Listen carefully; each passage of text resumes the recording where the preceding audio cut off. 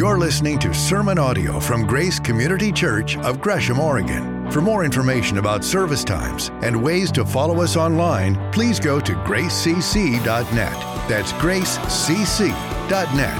And thanks for joining us. And thank you so much, Pastor Jerry. We so appreciate you leading us in prayer. And again, we just want to reiterate that if you have been impacted by these wildfires in any way, if there's any way we can help you, please get a hold of us. And there are a number of means to do that. And we will help in any way we can. And again, with what Pastor Jerry said, we are so looking forward to being able to gather together in-person worship at 1045 starting next Sunday. And we will take the first 50 who RSVP for that and the first Sunday in October. And again, that goes live today for registration at noon on our app, on our website, or through that link that we sent out to you in the weekly email update.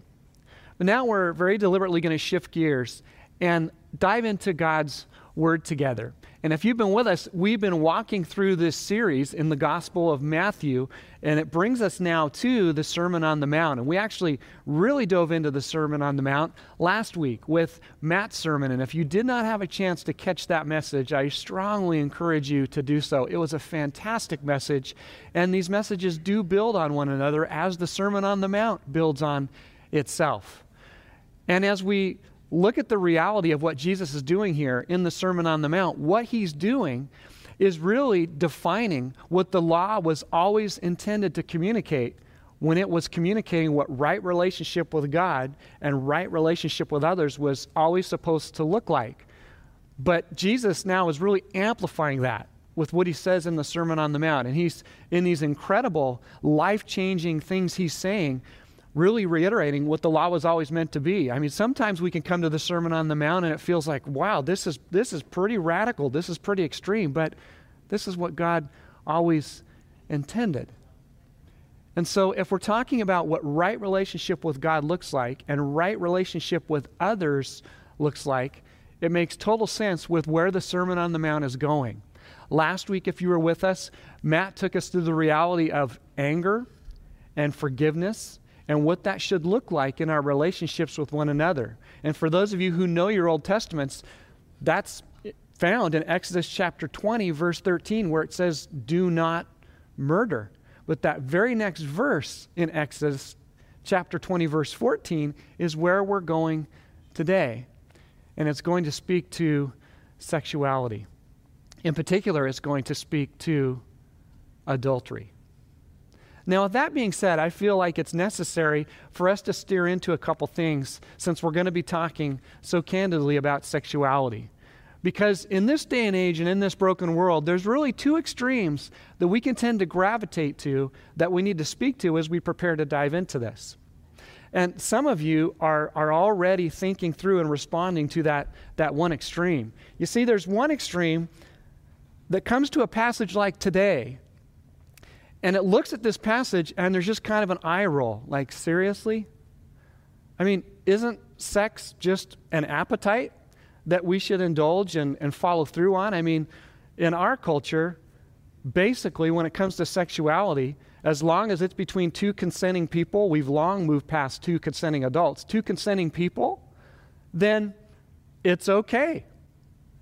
But what Jesus is going to say, what he's going to help remind us about and understand is that view of sexuality is actually one-dimensional, and it dilutes and devalues what sex was always intended to be. Sex was created by God to be more than just a physically bonding thing. It was meant to be a whole person experience. So when two people give themselves to one another sexually, they are not only doing something that's physical, they're doing something that's emotional, mental, and yes, even spiritual. And quite frankly, what Scripture will teach from Old Testament to New Testament is that sex was always intended to be, always designed for a relationship, a covenant, committed relationship between one man and one woman in a marriage covenant for life. And anything that falls outside of that is devaluing and diluting sex. Because in a covenant marriage relationship between a man and a woman, when you're giving yourself to one another sexually, that is supposed to be a reflection of what you're doing through your entire life every day, becoming one, giving yourself to one another, not just physically, but emotionally and relationally and spiritually.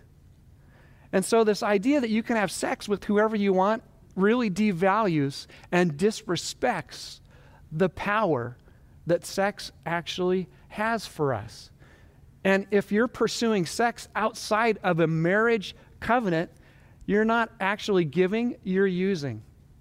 And Scripture talks a lot about that. So sex was always designed for a lifelong covenant-committed relationship between a man and a woman, his husband and wife. But there's another extreme that we can go to, and it's this extreme of, well, somehow sex isn't good. Maybe it's dirty or even defiling. And I know that's an extreme, and maybe there aren't a lot of people who think like that, but that view is out there as well. And the problem with that view is it disrespects the goodness of sex. Who invented sex? God did. God is the one who created sex. In fact, in the book of beginnings, we go all the way back to Genesis. The first picture we have of humanity is God creates man, and then he creates woman, and there they're standing before one another. As God brings woman to man, they're naked and unashamed, and he literally breaks out in song and says, "This is bone of my bones and flesh of my flesh." It's poetry, it's song, it's excitement, it's desire, it's passion, and it's all God created, God ordained. And God says, what about that? It's good. Sex is good. But God has always designed and intended sex to be a goodness that is experienced, once again, in a lifelong covenant relationship between a husband and a wife. You see, the problem with these two views is that one doesn't respect the power of sex, and one doesn't respect the goodness of sex. And what Jesus is about to say captures both these realities. It is a celebration of the goodness of sex. It is also a celebration of the power of sex with what he will say. And some of you might be thinking, do we really need to go there? I mean, I know we're working through the Sermon on the Mount, but adultery, really, is that really something that has to be spoken to?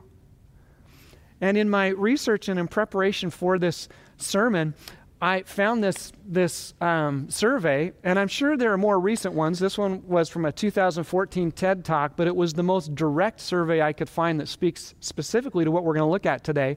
And this was a survey among those who were already married. 20 to 40% of men and 20 to 25% of women will end up having an affair at some point in their marriage. And in this poll, 75% said that if they thought they could get away with an affair, they actually would do it. That's sobering. So, do we need to go there? Yeah, of course we need to go there. And it's not just in regard to our sexuality and in regard to an affair. The realities, the principles that we're going to look at as we prepare to dive into God's Word together are applicable for all of us, whether you're in a marriage relationship or not.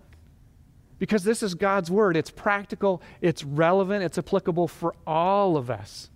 And so we're going to dive into this reality that passion and purity can coexist and should coexist together.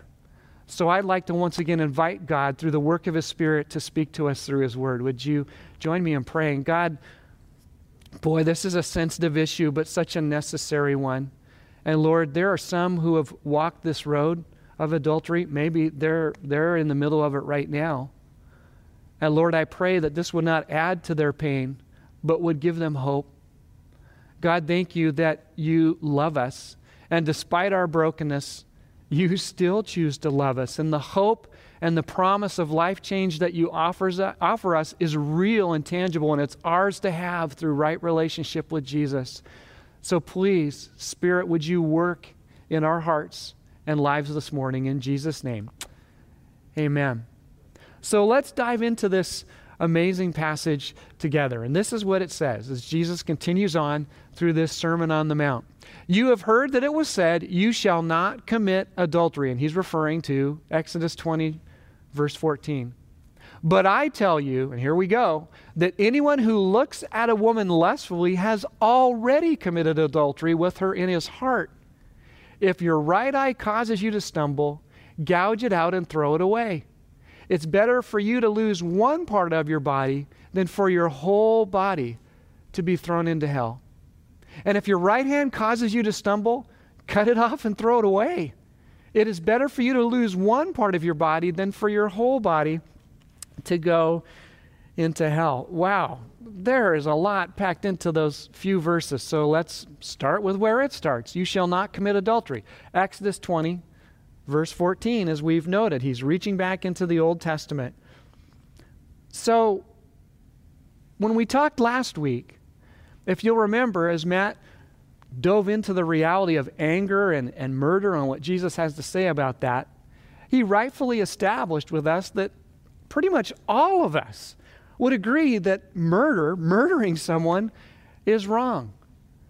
So, I mean, really, especially in this day and age, is adultery wrong? And the vast majority of you say yes.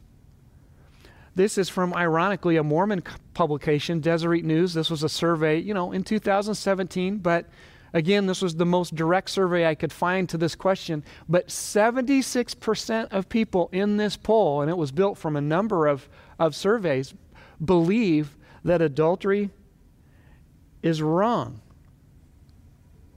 And it is. The Bible calls it sin, calls it brokenness. And as a pastor through the years, I have spent time and sat with a number of people who have been walking through the pain of adultery or have just been steering into it. I've sat with husbands who have confessed to their wives that they have been cheating on them. And I've sat with wives who have heard their husband tell them that they have been cheating on them. Once again, it is not our intent or our desire to add to your pain with wherever you're at in this journey, but we have to speak to this, because I can tell you from having sat with folks on both sides of this equation, there is a pain that comes from the betrayal of adultery that is a pain even of itself. There's no other pain like it. But my friends, if you hear anything this morning from this message, it's this: there is hope. And it is rooted in what this passage says. Because you see, this talks about the reality of needing to guard our hearts. And boy, do I need to hear this reminder, and do we need to hear this reminder, because I think it's very fair to say that we have never lived in a season or a time in human history where it is more difficult to guard your heart, because we're so connected. The internet, social media has completely changed our lives, and there's no going back. We are more connected in more ways than we ever have been, which in so many ways is such a good thing and such an important thing. But with it comes all these temptations that actually come looking for us. I can't tell you how many times I've talked with a husband or wife who has found themselves in an affair, trying to pick up the pieces, wondering, how in the world did I get here? When the story actually goes that in many ways it came looking for them. An old boyfriend or girlfriend, an old friend, reaches out to them through some form of social media. A relationship begins to happen. There's already some struggles or difficulties in a marriage, and every marriage will go through that season multiple times, it seems. And it's the ideal time for this temptation to take root in their heart, and before they know it, they're now committing emotional adultery. They're having an emotional relationship with this person that they should only be having with their spouse, and then it follows the momentum of that and then becomes an actual physical adulterous relationship. And it happens time and time again. And we live in a culture that constantly tells us, oh, follow your heart. Wherever your heart tells you to go, you follow, which is great if your heart could be trusted. But the reality is your heart and mind, apart from right relationship with God through knowing Jesus Christ as our Lord and Savior, is not to be trusted. Our hearts are broken. They are sinful. They are selfish apart from right relationship with God. And even when we have right relationship with God through knowing Jesus Christ, we still have to be diligent about guarding our hearts because that brokenness is so pervasive that we will default back to it. So follow your heart, yes, if it's Spirit-led, led by God into right relationship with Him and right relationship with others, but otherwise, no. Don't follow your heart. Guard your heart. In the book of Proverbs in the Old Testament, in Proverbs 4, verse 12, it says, above all else, guard your heart, because it is the wellspring of life. Because, my friends, here's the reality. Physical adultery is always preceded by emotional and spiritual adultery. Many years ago, I preached this same sermon. That's one of the joys of getting to be your lead pastor for so many years is we actually cycle around eventually to sermons I've preached before. And I never preach the same message, but it's always helpful to me to just go back and look at my notes. And literally a couple hundred sermons ago, I preached through this same passage with you. And there was someone who came and found me after hearing the very message that you're hearing this morning, at least in essence, and said, Jay, we need to talk. Now, I love to talk with people. I love being your pastor. And I'm always wanting to connect with you and to talk with you. And so I got this email that said, hey, can we talk? And I responded back. And by the way, if you ever ask to meet with me or any of the other pastors, we're going to legitimately ask you, what would you like to talk about? Can you give me something? Because if there's something we need to prepare for or study or what have you, we want to help you in the best way possible. But many times what people will tell me, and it's completely understandable, well, it's a personal issue. That's fine.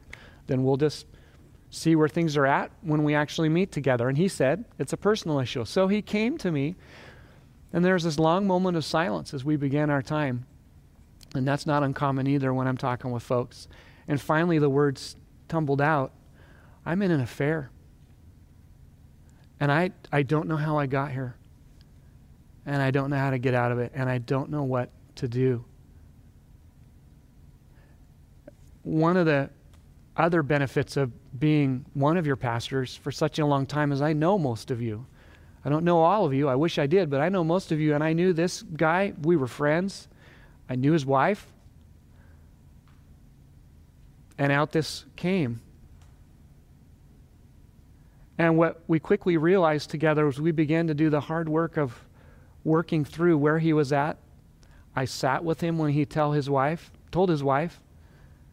and saw the heartache and her broken heart as he did. But the reality was the physical adultery was long preceded by the emotional adultery and the spiritual adultery. My friends, also in the book of Proverbs, it says, as a man thinketh, I'm going King James on you here, as a man thinketh, so he is. The battle for your heart really is also a battle for your mind. And so that's why it's so imperative that we guard our hearts. So let's go there. Are you guarding your heart this morning?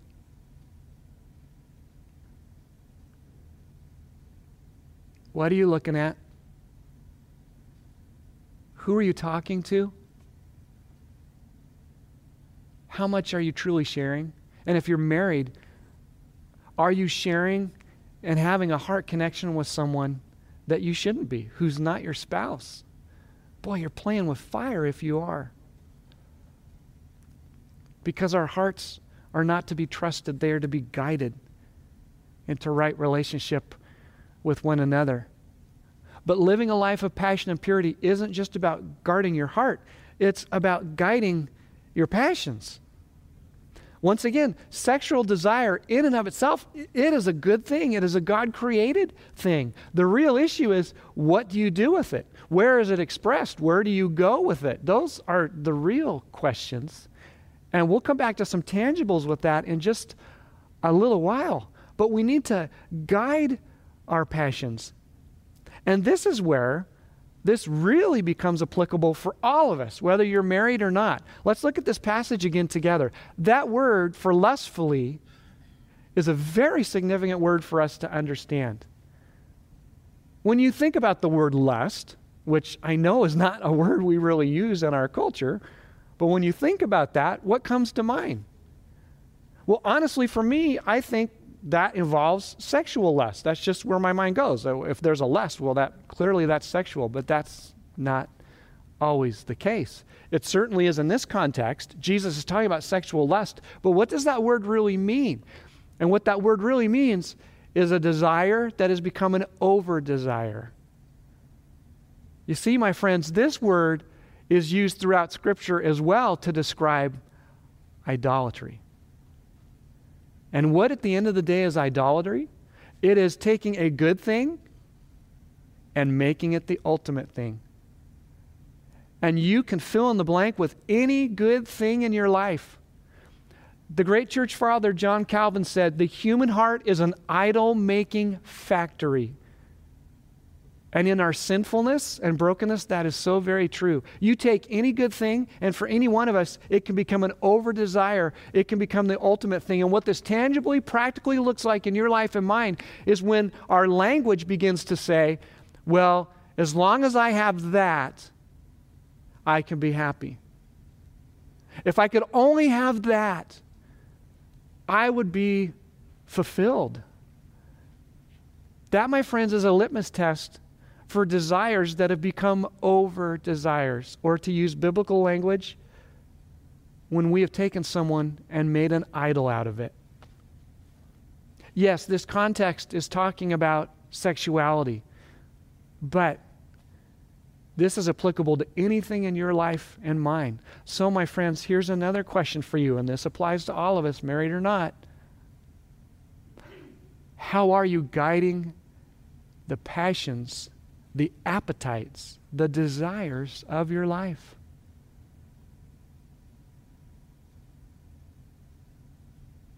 Are you guiding your passions so that they reflect right relationship with God and right relationship with other people? Is there an idol this morning that you need to smash? For many of us, probably for most of us, this needs to be a daily practice of smashing the idols in our lives. Those things that we put too much hope in, too much weight on. But this isn't just about guarding our hearts and guiding our passions. Look what Jesus goes on to say. He says, take extreme measures to do so. Unfortunately, this passage can be misunderstood, because people look at this and they think, oh, now that's ridiculous. I mean, who would cut off their hand or gouge out their eye? Well, Jesus is using hyperbole. He's exaggerating here to make a point. And the point is, you do whatever it takes to guard your heart and to guide your passions. And obviously, he's using extreme language here to do that. Really? Gouge out your eye and cut off your hand if necessary? And again, exaggerating to make a point, but is it really that serious?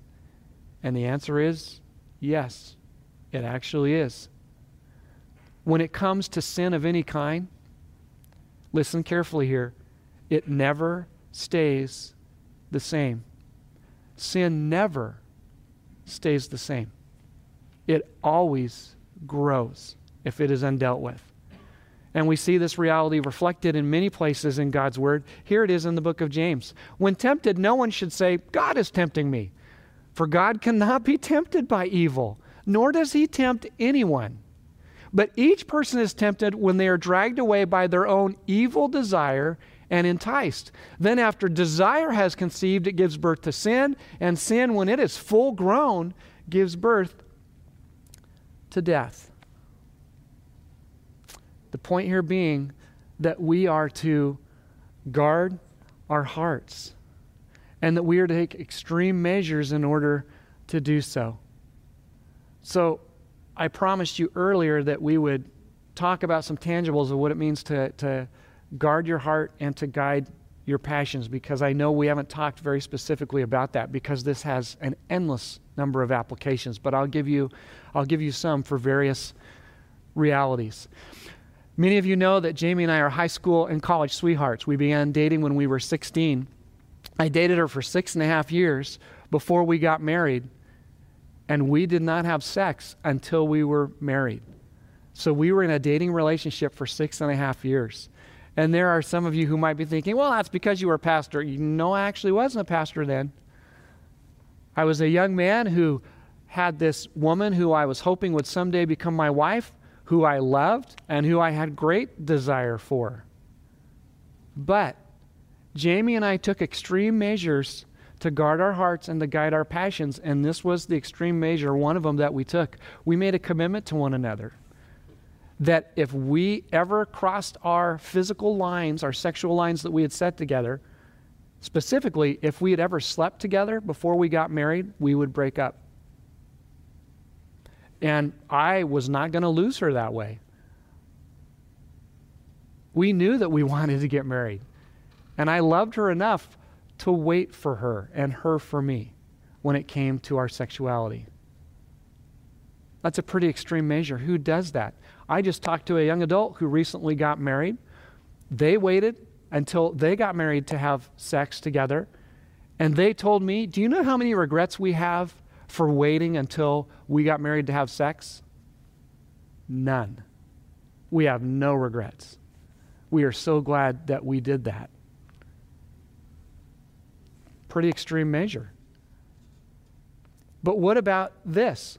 What about the guy who I talked with some years ago, after again this very sermon, whose struggle was strip clubs? And there was one right along his path where he would drive every day to and from work. And what we figured out together was he didn't have to drive that way. So he literally made a detour through town on his daily commute to and from work and home so that he avoided all the strip clubs and avoided any chance that he would be tempted to just stop in, which he often did. It added quite a bit of time to his daily commute. But he chose to do that because he was taking extreme measures to guard his heart and to guide his passions. Or what about the husband and wife who unfortunately did go down that path of adultery? One of them had betrayed the other. And so in order to rebuild trust in the relationship, they both put a tracking app on their phones, and there's a million of those out there. But they literally chose to have that kind of accountability together in order to rebuild trust in their relationship. That's pretty extreme measures. Or what about the person who it was such a temptation for them to let their heart go places that it shouldn't, that they chose to give up their smartphone and to get a dumb phone that actually just was a phone. And they chose to give up the internet as well. In fact, the only time they were on the internet was when their spouse was there in their home so that they had that kind of accountability. Who does that? Well, folks who are taking extreme measures to guard their hearts and guide their passions. And there's a million other applications of this. But I think you get the point. And this is Jesus' point, that we take drastic measures because of what is at stake. What's at stake with all this? Well, for starters, if you are married, you actually have entered into the highest type of human relational commitment, and it's called a covenant. Proverbs chapter 2 in the Old Testament, Malachi chapter 2 in the Old Testament describe marriage as a covenant. It is the highest level of lifelong commitment you can make to someone, is to marry them. That's what marriage was always intended to be. So for those of you who are married, little quiz for you. So in your wedding ceremony, when did you actually get married? Was it when someone gave someone away to get married? Was it when the pastor or whoever was performing the ceremony gave their message? Or was it at the cutting of the cake? Okay, obviously not that. But you know where this is going. It was during the vows. Two people marry one another when they give their vows to one another. That's where someone actually marries another person. Almost 29 years ago, when I stood before our church family and my family and community with Jamie up on a stage, not unlike this one, and said, Jamie, before God, our family and friends, I take you to be my wife. And then I said a bunch of things after that. And you know what's interesting? Is that in what I said and in what two people say in their vows, none of that is conditional. Or to put that another way, none of that is preceded by an if. If you do this, then I'll do this. If you do this, then I'll do this. No, it's I will do this. See, marriage was never intended to be something that we put conditions on. When you make a lifelong commitment to someone, it's a lifelong commitment. Now, my friends, I know divorce is a reality. We're going to be coming to that very soon, I believe next week. And again, my intention is not to add to your pain. That's not the point of this. But the point being that Jesus is using such strong language here because of what is at stake. And once again, this is where this becomes applicable to all of us. Is marriage the only covenant that we have in our lives? And the answer is no. There's actually another one. And this is where it's described. This is in the New Testament in 2 Corinthians. He has made us competent as ministers of a new covenant, not of the letter, but of the Spirit. For the letter kills, but the Spirit gives life. My friends, if you have entered into right relationship with God through knowing Jesus Christ as your Lord and Savior, by receiving Him into your life, whether you knew it or not, you entered into a covenant. Because God says, I will love you, not based on your resume, but based on mine. God's Word also says in 2 Corinthians as well, that God made Him who had no sin to be sin for us, so that in Him we might become the righteousness of God. God sees us in all our brokenness, in all our sinfulness, and He still chooses to love us, and He commits Himself to us. So is God's covenant commitment to us conditional? Well, yes and no. It's both. No, it's unconditional in that we don't earn God's love. God gives us His love. And again, it's based on our response to what He's done through us through the death, burial, and resurrection of Jesus. Man, He loves us despite our brokenness, in the face of our brokenness. We are accepted by God without conditions if we'll respond to His free offer of love and right relationship through receiving Jesus Christ in our lives. But once you have His love, there actually are conditions.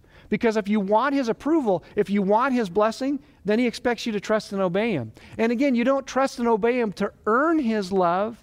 You trust and obey Him because you have His love.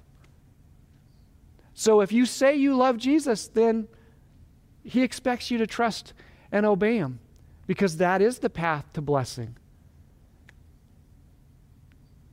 And we need to own that and believe it. So, is it possible to be an adulterer, a betrayer, and to not be married? And the answer is yes. Look what God's Word says. This is in James in the New Testament, and he's talking to people who are indulging and living out their sinfulness and brokenness and being quite proud of it. And he says, you adulterous people, don't you know that friendship with the world means enmity against God?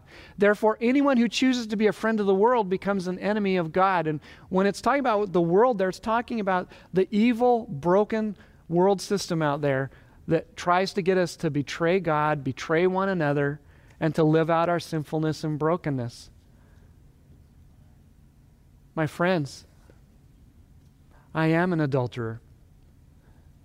In my worst moments, in my sinfulness? No, not in regards to my relationship, my marriage with Jamie. I have been faithful to her. But there are times I'm not faithful to my God, because I default back to broken ways of thinking, broken ways of acting, broken ways of believing. And it's an ongoing process of calling those things what they are. That's what confession is. When Scripture tells us to confess our sins, our brokenness to one another and to God, it's to call it what it is.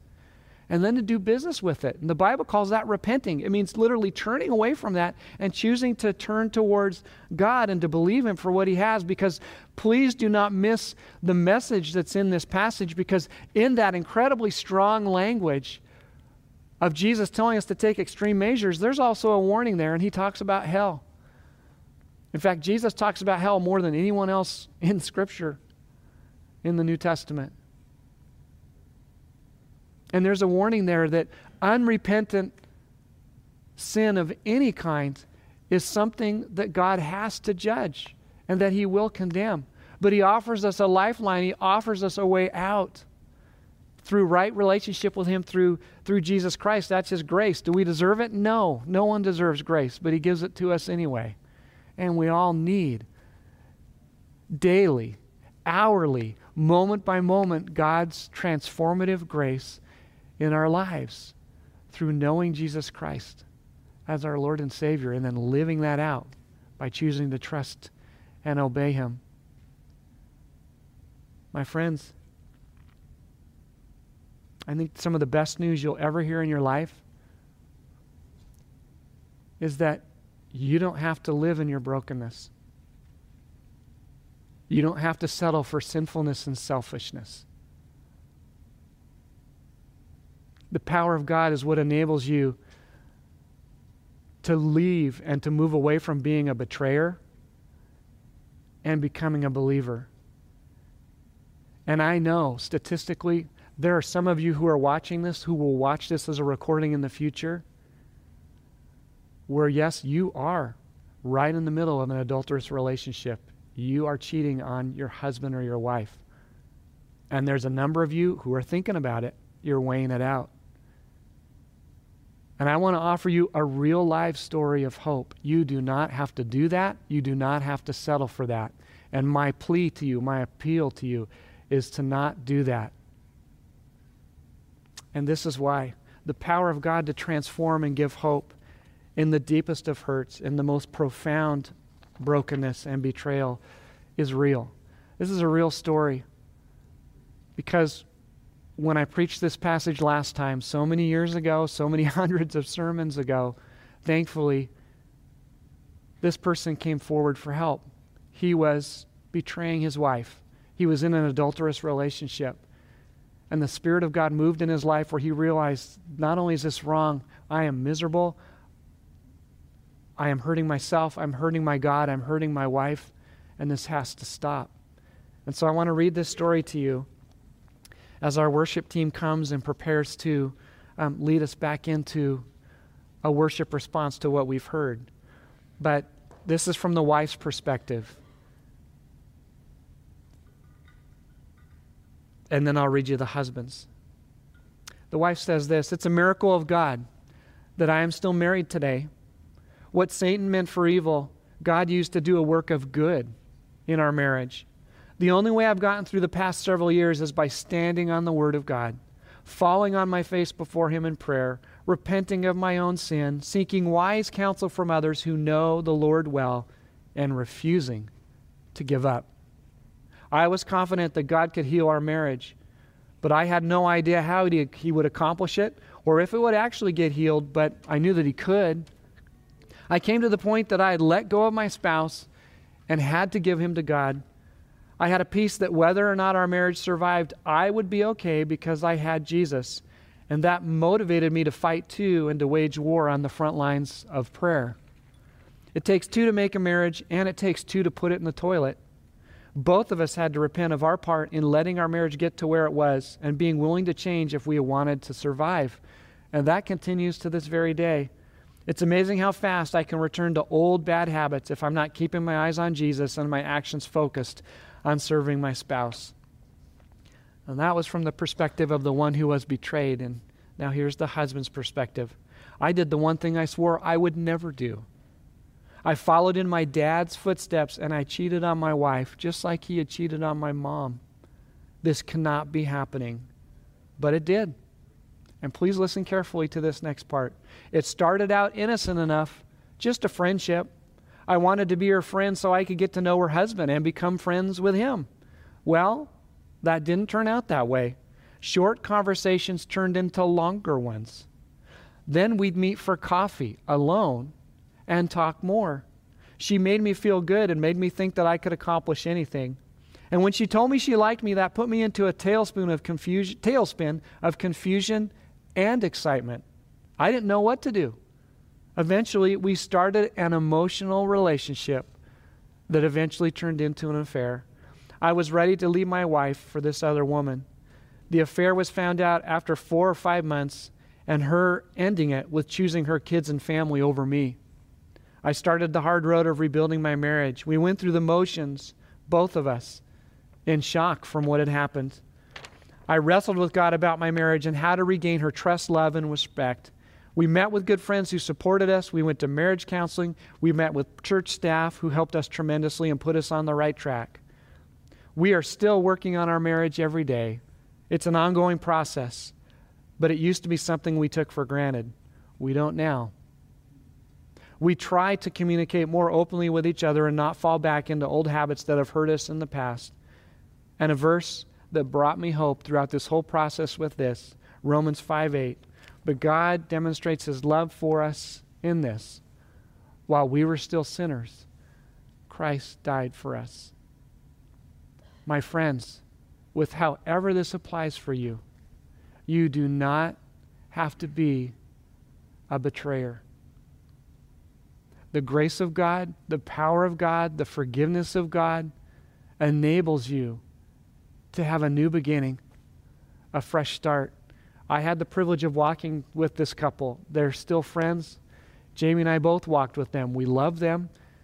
But this is a multi-year journey that you just heard from, and the journey's not easy. But it is totally worth it, and you don't have to do it alone. But it starts with surrendering to this amazing God who loves you and has something better for you than your brokenness. The question really is if you will believe Him and then act on it.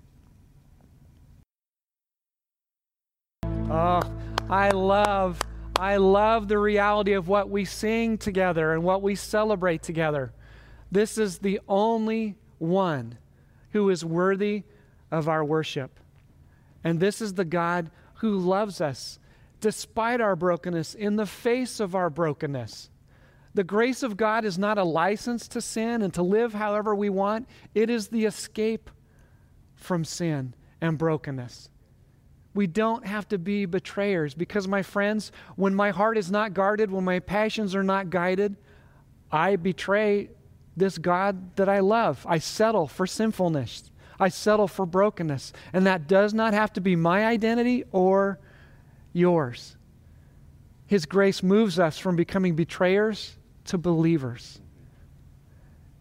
And once again, our appeal to you is that this is a safe place.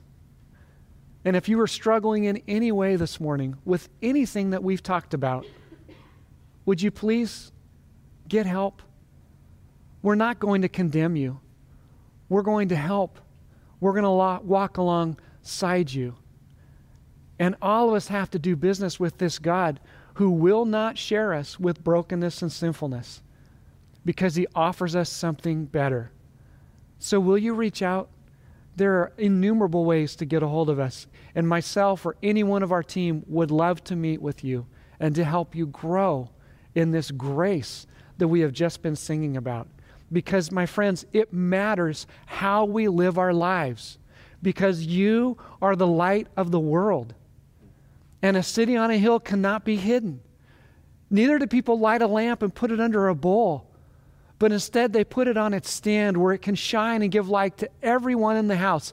In the same way, let your light shine before people, so they may see your good deeds and praise your Father in heaven. God bless you. God be with you. We will so look forward to seeing you next week online, or for the first 50 of you who RSVP at 10:45 for our live service. God go with you and be with you. And now go live for Him. Thank you for joining us for sermon audio from Grace Community Church here in Gresham, Oregon. For more information about service times and ways to follow us online, please go to gracecc.net. That's gracecc.net.